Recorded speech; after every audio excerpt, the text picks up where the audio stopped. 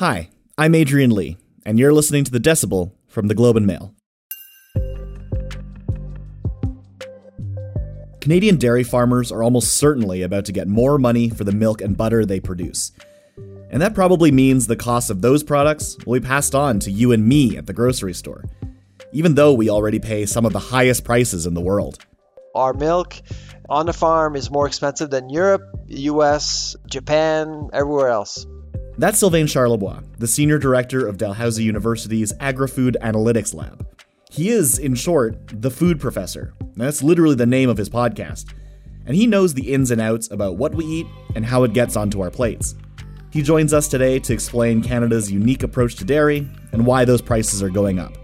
So let's cut through the noise. You're listening to The Decibel.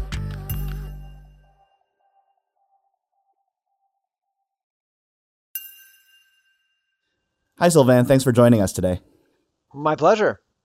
So we've learned that milk and butter could be getting more expensive in the new year. Why is that?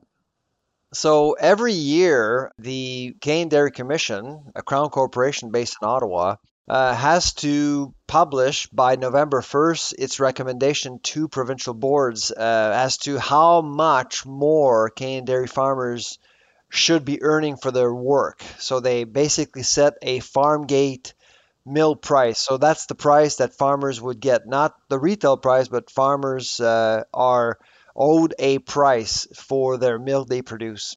Typically every year we expect a 2-3% hike maybe, just to cover extra costs. But this year the proposed hike was 8.4%, which is almost double the previous record. So obviously that was an attention grabber.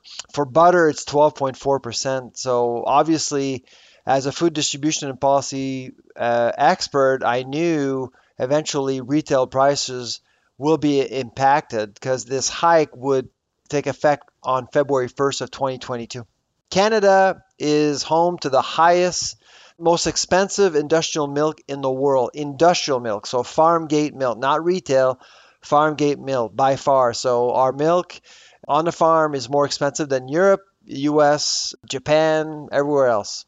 We have a tendency to compare ourselves, of course, to the US. Do you have a sense of how expensive our milk and dairy products are relative to theirs? At retail or at farm gate? At retail. At retail, so if you were to go down south right now, depending on the state, on average, in Canadian dollars, still you probably would pay half the price generally, depending of where you are, but generally you should expect to pay half. Again, depending of the state, because prices tend to fluctuate quite a bit in the US compared to Canada, but it's always cheaper in general. Here's something I think I just don't quite understand, and maybe our listeners don't either, which is how exactly do the dairy products get from the cows into the cartons of milk that I can buy? Can you just explain very briefly how that happens?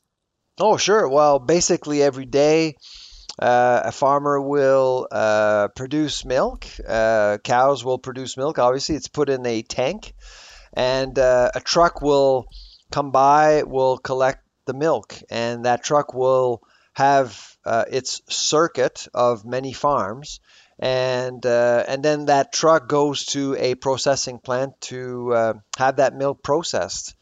Whether it's for liquid milk or cheese. And contracts are signed between buyers, processors, cheesemakers, etc., and boards. Boards will renegotiate terms and everything else.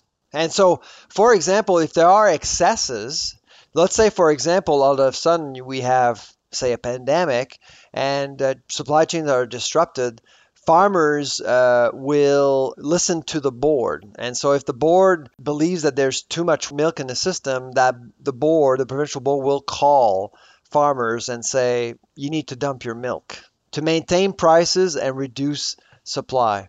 So this farm gate price is set every year by, as you said, the Canadian Dairy Commission. Yeah, that's correct. Canadians are not going to know what that is. So tell me more about that organization. Well, if you don't know much about the Canadian Dairy Commission, you're not alone. We actually did release a study a few years ago on the CDC, and 91% of Canadians have never heard of the Canadian Dairy Commission, which is really part of the problem. It's owned by Canadians, it's Crown Corporation. And like I said, its role is to set prices at farm gates so dairy farmers make a decent living. The CDC itself is run by three people, and those three people have links to the dairy sector specifically. And if you're not into dairy as a consumer, I think you still need to care about the CDC because milk prices in a grocery store or dairy prices in a grocery store will act as a tide. If dairy prices go up, it does impact everything else in the grocery store typically. Can we talk a bit about supply management? How exactly does that work, and what role does the CDC play in that? I would say there are three important pillars to supply management. The first one is the CDC. I mean, the CDC is the starting point. The second pillar are quotas. Quotas are run by provincial marketing boards. So each province will have a board, and their job is to set quotas based on domestic demand for milk. So every year they'll look at how much cheese is consumed, milk, etc., and they'll set quotas, and they'll recalibrate their quotas essentially based on domestic demand. The third pillar are tariffs on imports to protect our market from dumping, basically, because in the United States right now, you have dairy farmers who can sell dairy proteins, milk, a quarter of the price that you see in Canada right now. So if tomorrow you don't have any tariffs, obviously processors would probably buy American goods, American commodities. Why do we need supply management? Why do we need this kind of policy in place to protect the Canadian dairy market? Well, like eggs and poultry, dairy production is quite intensive. If you've been on a farm, you'll notice that a cow in lactation will produce almost 100 liters of milk a day. Wow. So you need a system, a marketing system, which will allow farmers to know that they have a market for their product. If you can't guarantee that to farmers, they'll just disappear. They'll go into a different business. And because we're just north of the United States, it's very critical that we maintain the quota system and supply management as far as I'm concerned.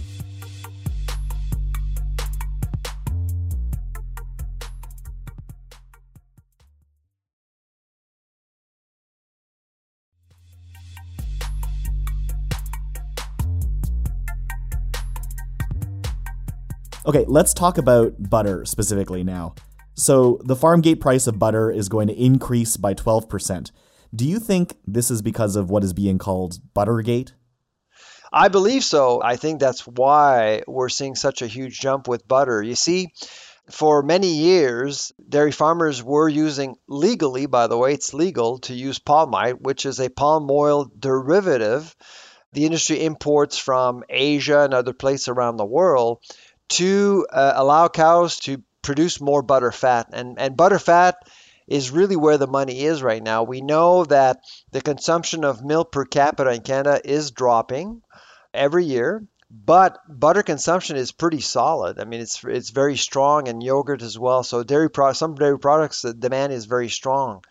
And so without adding more cows to a herd, which is very expensive, they were able to use palmite to increase butter fat until we started to test butter, and Dalhousie here, along with the University of Guelph, we partnered to test over 100 samples of butter to realize that palmatic acids in butter have increased over the years, making butter harder, not melting at room temperature at all. And many Canadians have actually noticed that butter just stayed hard, even though it was out of the fridge for many days. And people wondered what was going on. And we basically decided to get the story out back in February. And the story literally went around the world. How exactly does the use of palm oil derivative lead then to the increase in butter price?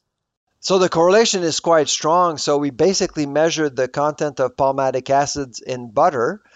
And one of the ways to increase that is to actually give palm mite to cows, essentially. There are other factors, but that's certainly one of them. And the correlation is over zero point 0.8, which is really strong.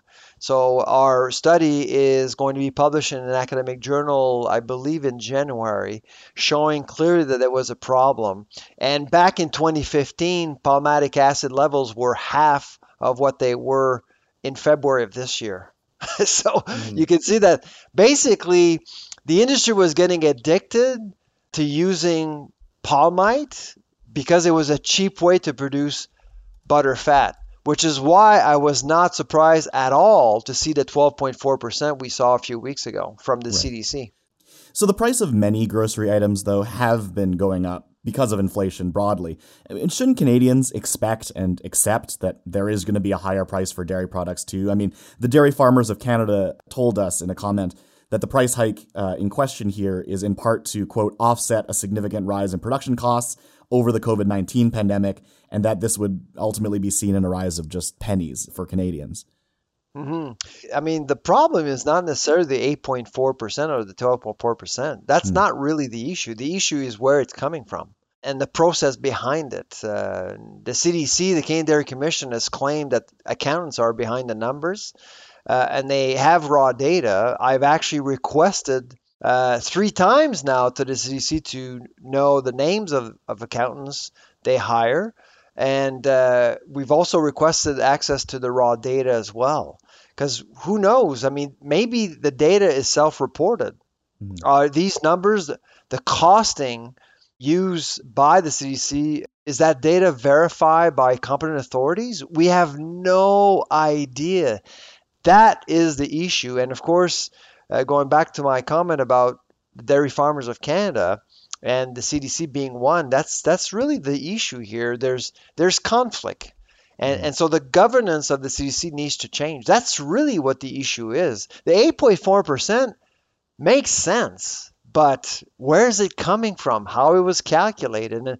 And because there is this threat that companies may go south to get proteins instead of buying from our own farmers, maybe if we understand the raw data, there could have been an opportunity to spread an increase over 2-3 years instead of just going with 1 year at 8.4%, which is really aggressive, maybe too aggressive.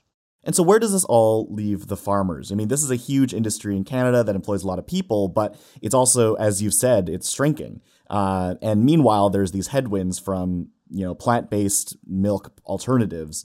What is the future amid all of this for dairy farmers in Canada? I'm not overly optimistic. I'll be honest with you, Adrian. I actually am worried. We had 45,000 dairy farms back in 1970. We're down to 10,000. On our current path, we are bound to lose half of our farms. We could go from 10,000 dairy farms in Canada to about 5,000 by 2030. And nobody's talking about that. We've lost processing capacity in Canada. It's now being controlled by companies that are based outside of our own country. Dairy products are really expensive in Canada. What are we doing to make sure that Canadians continue to buy Canadian products and not imported products? Right now, you're seeing other products becoming more competitive because dairy products are becoming more expensive. There's little innovation too. I mean, there's some innovation, but not nearly enough compared to what you see in other countries to grow the sector. Right now, as you mentioned, Adrian, there are several headwinds. The plant-based movement is real. A lot of people are concerned about animal welfare, concerned about the environment. And all of these things are going against dairy right now. So you need to work strategically together with processors, with restaurants, and everyone else. Thanks to Sylvain Charlebois. Before we go, we reached out to the Canadian Dairy Commission about the makeup of their board, and they said that, quote, "It is critical for board members to have a good knowledge of the dairy industry so that they can deliver the mandate of the commission efficiently. This is why experts from the dairy industry are appointed to the board to work objectively and independently." In response to concerns around transparency, the CDC said that, quote, "Data from the individual farms are confidential and cannot be made public." We also reached out to the Dairy Farmers of Canada, who said that they are, quote, a guest at the table of the Canadian Milk Supply Management Committee, where decisions are made on the administration of the dairy system. They added, quote, "None of us are members nor vote on decisions."